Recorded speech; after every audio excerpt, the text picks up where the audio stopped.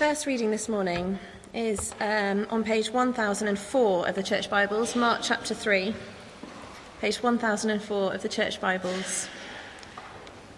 Mark chapter 3, starting at verse 1.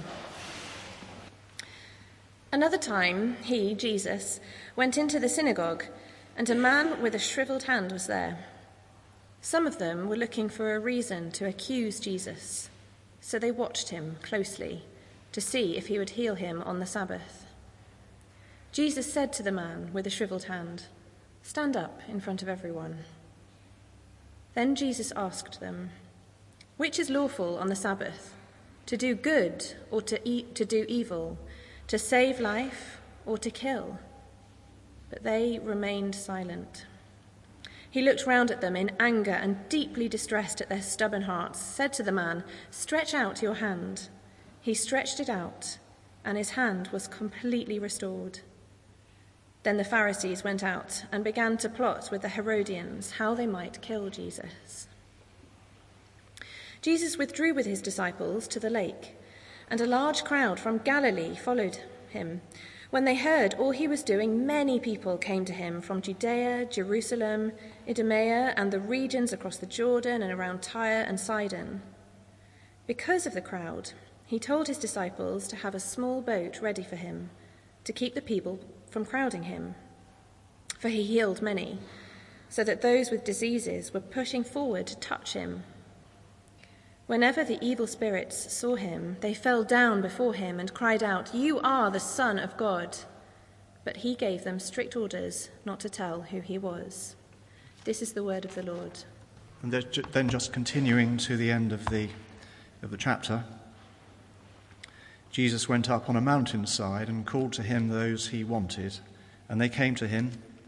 He appointed 12, designating them apostles, that they might be with him and that he might send them out to preach and to have authority to drive out demons. These are the 12 he appointed: Simon, to whom he gave the name Peter; James, son of Zebedee, and his brother John. To them he gave the name Boanerges, which means sons of thunder; Andrew, Philip, Bartholomew, Matthew, Thomas, James, son of Alphaeus, Thaddeus, Simon the Zealot, and Judas Iscariot, who betrayed him.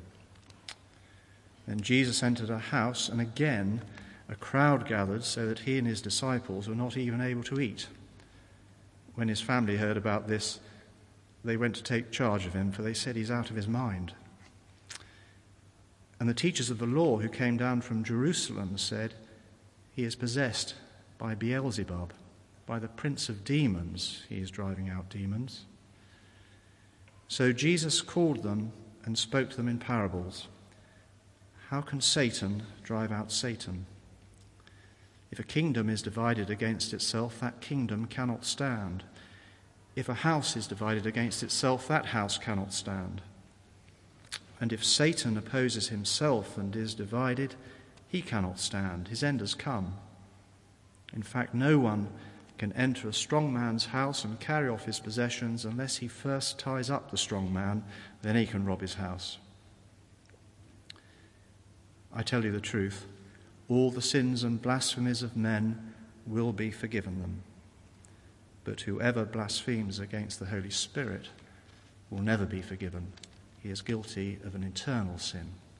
He said this because they were saying he has an evil spirit. Then Jesus' mother and brothers arrived. Standing outside, they sent someone in to call him. A crowd was sitting around him, and they told him, "Your mother and brothers are outside looking for you." "Who are my mother and my brothers?" he asked. Then he looked at those seated in a circle around him and said, "Here are my mother and my brothers. Whoever does God's will is my brother and sister and mother." This is the word of the Lord. Thanks be to God. A prayer as we stand. My gracious Master and my God, assist me now as I preach to proclaim and spread through all the earth abroad the honours of thy name. For Jesus' name's sake we pray it. Amen. Please do be seated. And if you're a note taker, in fact, even if you're not, you may find it helpful to have the little headings in front of you as we go on. And do turn back to Mark chapter 3. It's the last in this little series looking at Mark's Gospel. We'll return to it in due course, but we're looking at Mark chapter 3, page 1004, if you've lost it.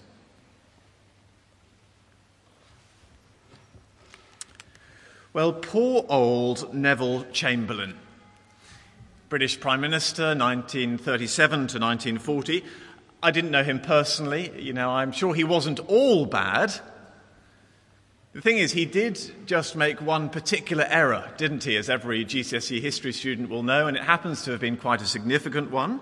Having met Adolf Hitler in Munich, September 1938, he came back clutching that bit of paper off the plane, peace. Peace in our time. Only history tells us that it really wasn't, was it? It was the eve of one of the bloodiest world wars history has ever seen. It is a serious thing to think that one is at peace when one is really at war. And Mark's gospel here is, in a sense, first century war journalism, because it documents for us a quickly escalating conflict.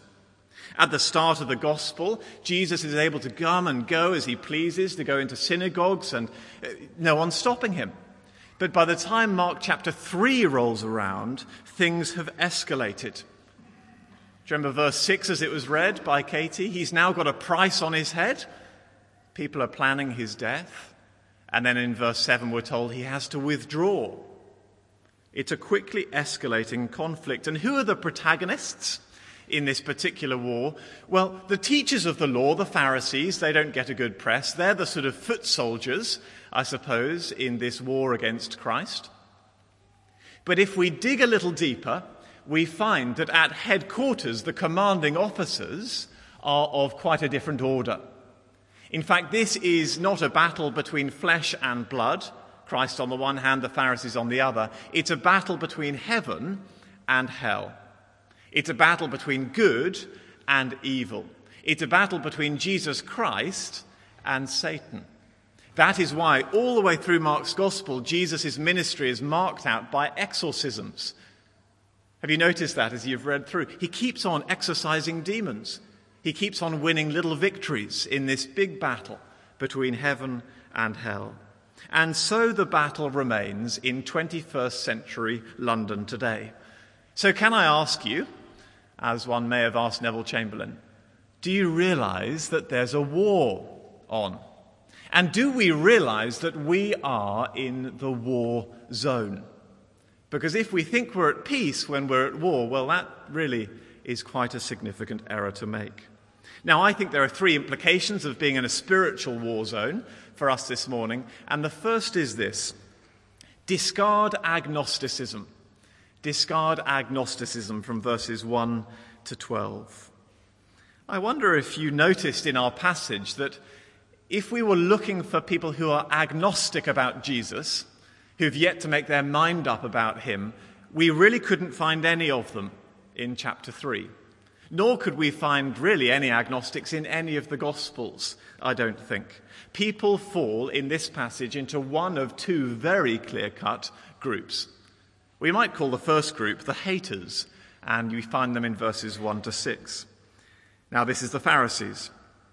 They arrive, don't they, looking to accuse Jesus in verse 2, and they leave in verse 6 looking to kill Jesus. That is hate in my book.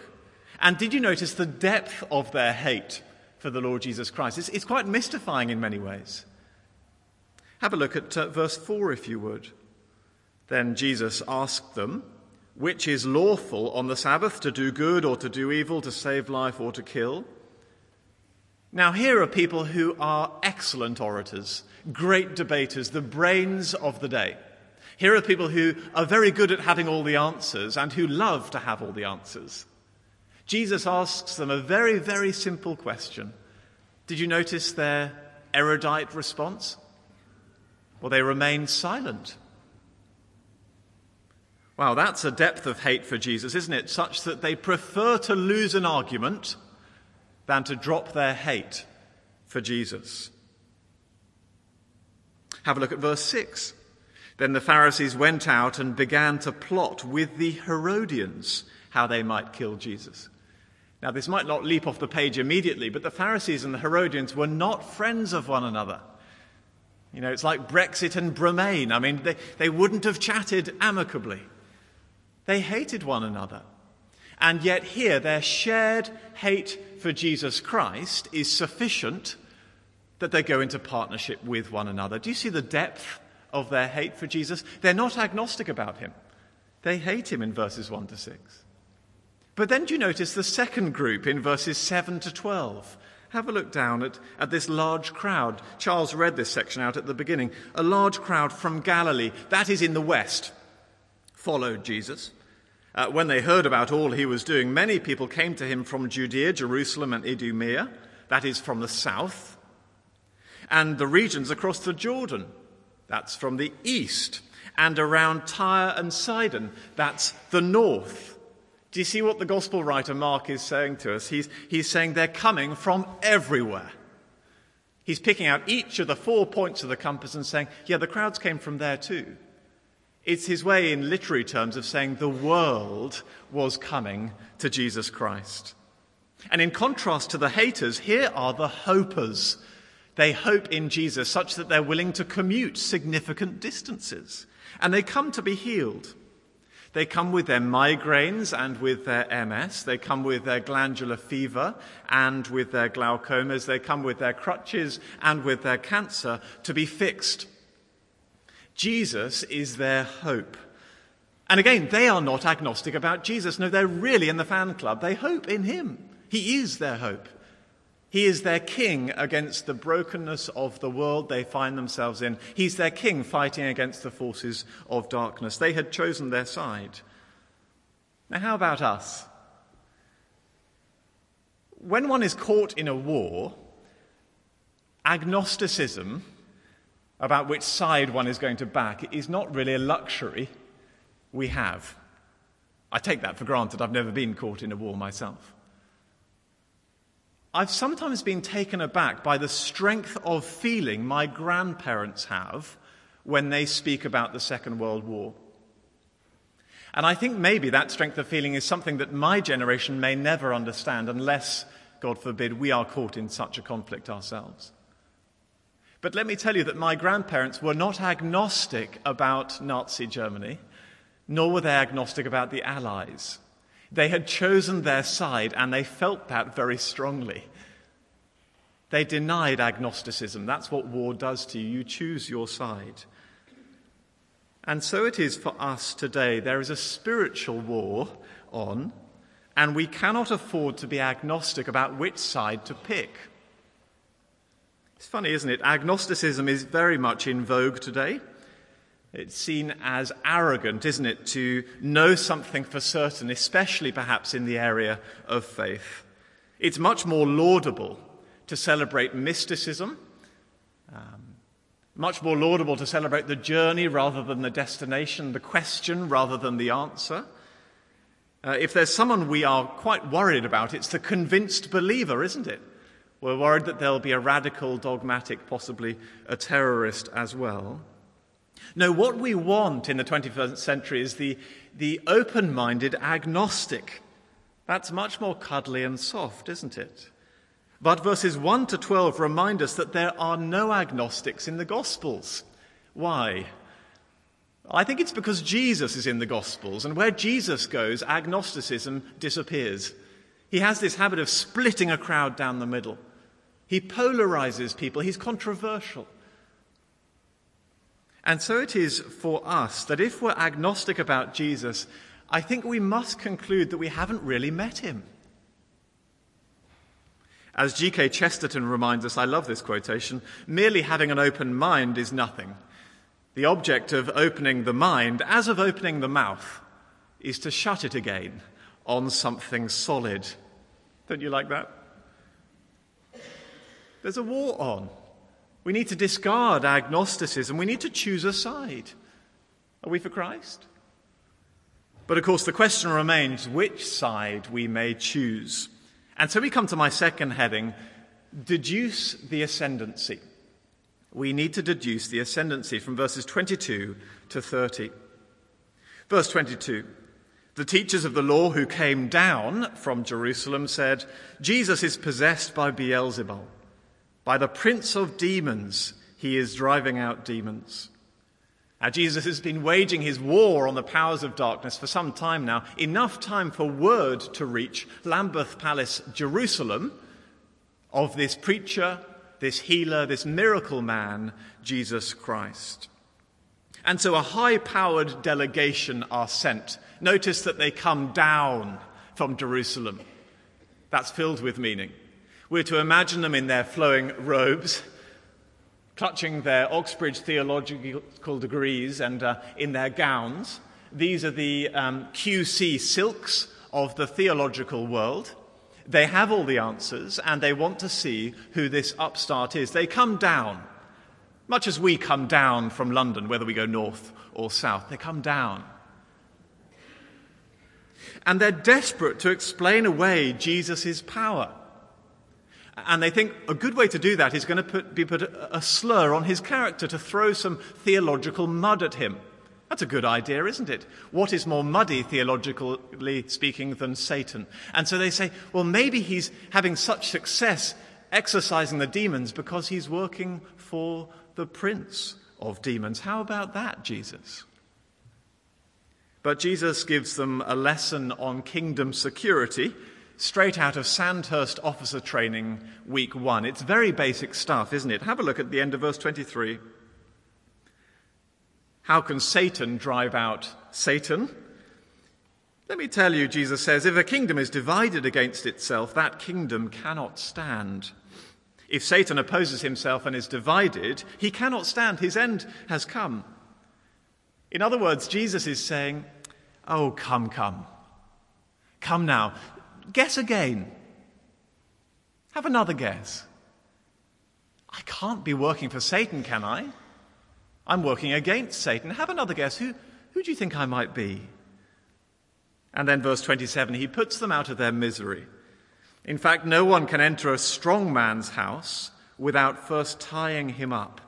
Then he can plunder the strong man's house. This is the fight. We're to imagine that a very strong man has taken hostages in Belgravia, and they're under lock and key. They cannot get out.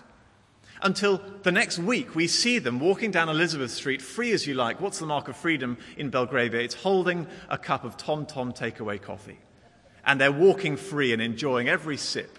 Now, what do we conclude?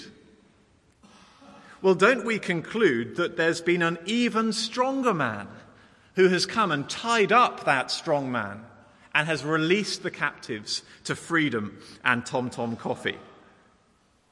Now, we're not told, but as Jesus told this one-sentence parable, don't you imagine that he maybe quietly gesticulated at the people he'd healed and exorcised, pointed to the men and the women and the children whom he'd healed from their MS and their migraines and their cancer and their crutches, and he's saying, can't you see that I've freed them?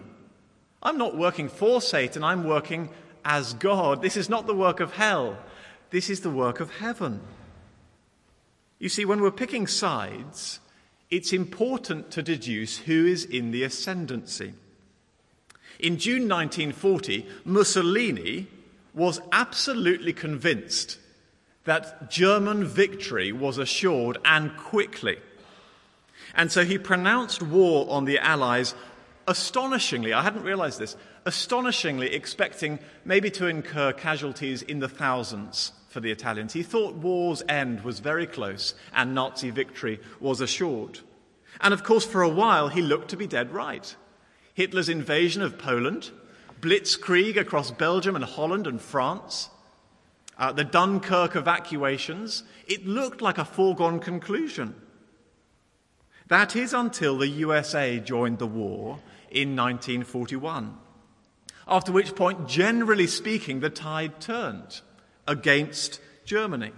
There were victories for the Allies, huge victories in Stalingrad and El Alamein and in North Africa. And then the Italian powers, seeing the true ascendancy, not of the Nazi party, but of the Allies, Well, they quietly switched sides. They deposed Mussolini and signed an armistice treaty with the Allies just before the Allies invaded Italy. They switched sides, and wisely so, because they saw the Allies were in the ascendancy. So when you're picking sides, it is important to deduce who's on the up, who's in the ascendancy. And if I can put this reverently, where eternity is concerned for us, one really, really doesn't want to be backing the wrong horse, if I can put that reverently. Who's in the ascendancy? Who can we trust will win at the end of the day? Who, if I can put it this way, is the stronger man, the strongest man? Well, of course, there are many different schools of thought.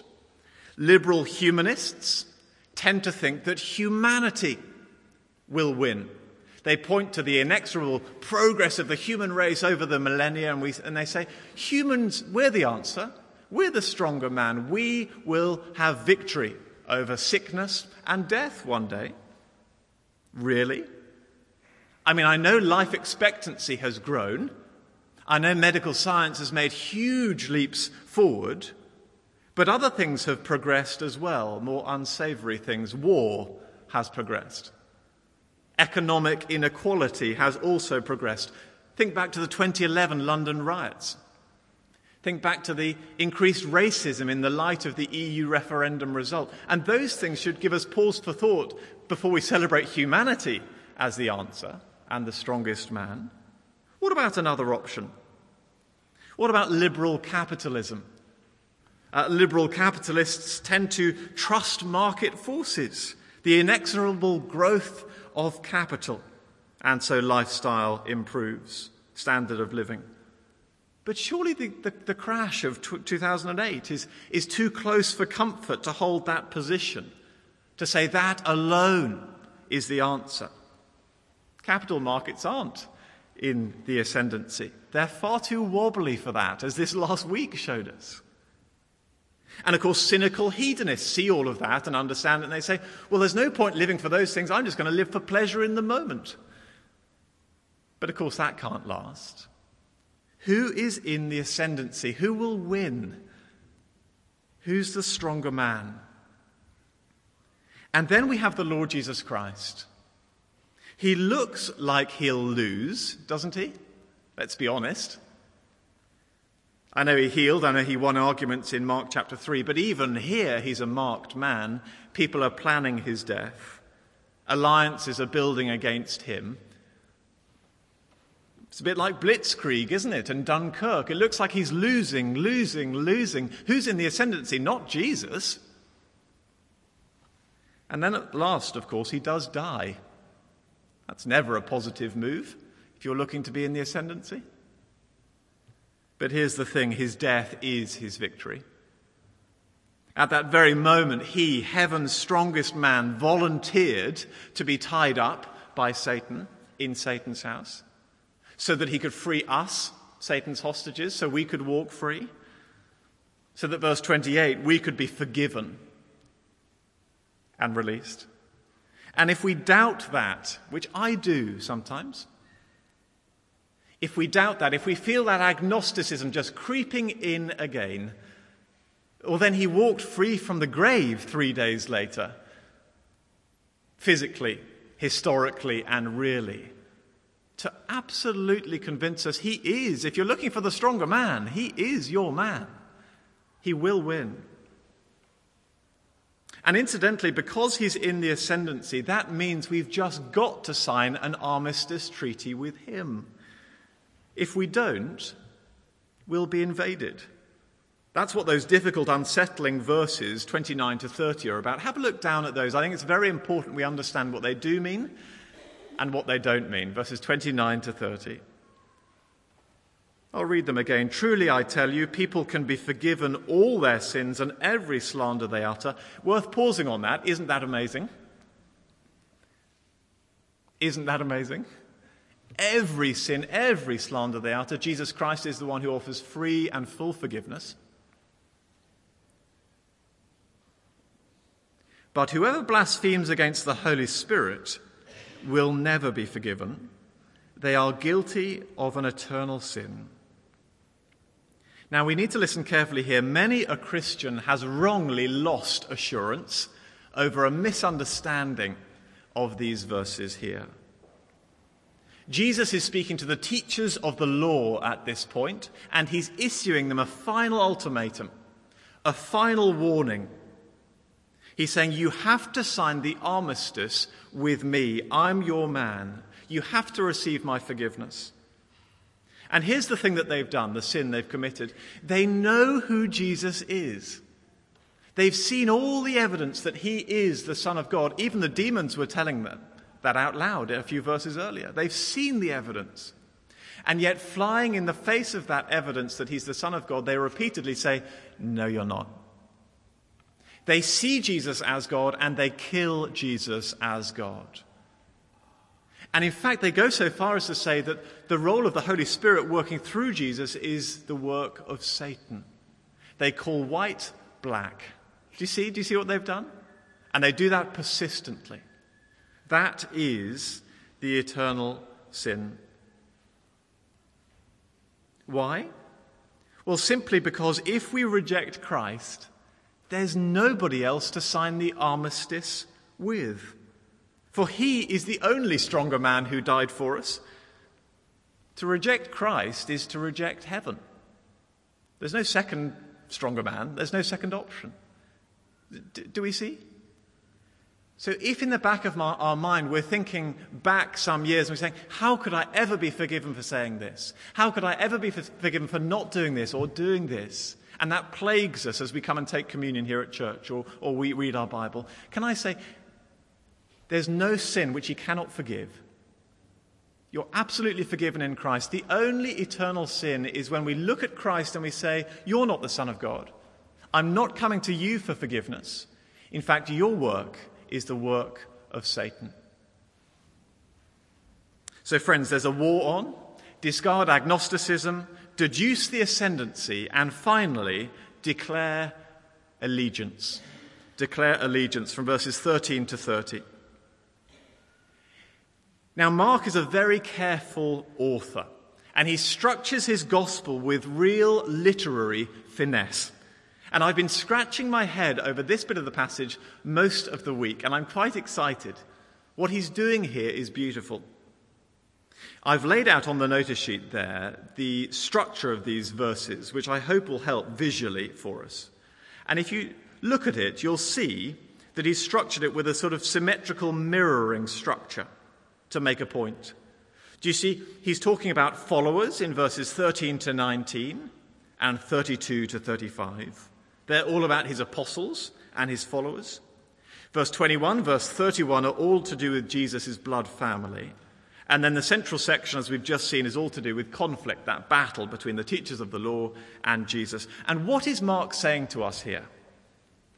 Well, I think he's telling us that war produces new allegiances for us. And I'm really excited about this as we close. Mark does that by putting two types of allegiance next to one another. The first type is the allegiance of just following. Following. You'll see that from verses 13 to 19. Jesus calls his first apostles to him, and he commissions them as people to work on his behalf and to speak on his behalf. They become his followers. Now, of course, there are no longer any apostles today, but Jesus Christ today is still calling his followers to him, isn't he? And it's one of my foremost joys over the last 3 years to see new followers join the fold as the gospel's been proclaimed, as people come on Alpha and Big Questions, and they've become followers of Jesus. It's a kind of allegiance to Jesus. That's the first type. It's the allegiance of following. Now, do you see the second type of allegiance as well in verse 21? The second type of allegiance is that of the family. It's a much more intimate type of allegiance. It's the closest bond one can ever share with another human being, to say, your family. Your family. So there they are, the two types, following and then family. And now look at what Mark does to redefine one of them in verses 31 to 34. This is where he pulls the rabbit out of the hat. Then Jesus' mother and brothers arrived. Your mother and brothers are looking outside for you, Jesus. Who are my mother and my brothers? Jesus asked. Then he looked at those seated in a circle around him and said, Here are my mother and my brothers. Whoever does God's will is my brother and my sister and my mother. Do you see what Mark's doing? Do you see the deftness with which he's teaching us? He's saying that in a time of war, new allegiances must be formed. We must decide whom to follow. And then it's as if he reads my mind, and I dare say your mind, and he says, oh no, don't worry. Following Jesus is not an impersonal thing. It's not a lonely transactional thing. It's not like getting a new job or a new hobby on a Sunday. It's not lonely. You won't be a follower on your own. Don't worry. No, when we begin to follow Jesus, we join Jesus' family. We join the family of the church. It is something so intimate that it supersedes even the nuclear family in its closeness. That's what Mark is telling us. And I think what I want to say now as I close, as I preach my final paragraph and as Katie and I prepare to go, is thank you. Thank you to so many of you for being family to us. It has often and deeply been true for us that as we've sought to follow the Lord Jesus Christ in this big city, which frankly doesn't seek to follow Christ in its majority, as we have sought to follow Christ, we have found in you more than colleagues, more than comrades, but we found in many of you family. And I don't say that with any hint of exaggeration in my voice. And that is what Mark is saying is precisely what should have been our experience. And we want to thank you for being our family as we've sought to follow Christ together. Now, we hate goodbyes. I always say a good goodbye is a quick goodbye. So excuse us if we give you a quick hug and move off before we start crying. And I'm sure we'll keep in touch. But the reality for us is, as we go, that we're in the same family as you. And that is something which is deeply true because we share as our brother, the Lord Jesus Christ, the stronger man, the one who will surely win the spiritual battle. And we share as our Heavenly Father, the one who writes every one of our days for us. So as we go, don't worry about us. We're in his good fatherly care, and we'll be praying for you as we go as well. Shall we pray? Let's pray.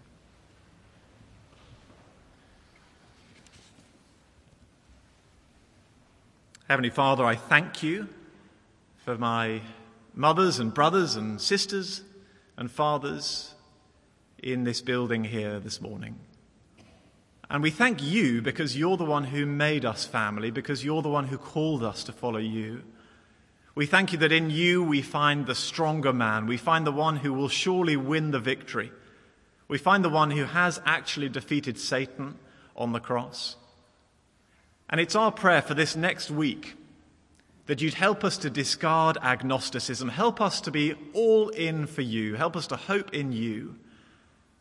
We pray that we would see your ascendancy and declare our allegiance to you, whatever this week, this year, this next season may hold. And we pray it for your glory. Amen.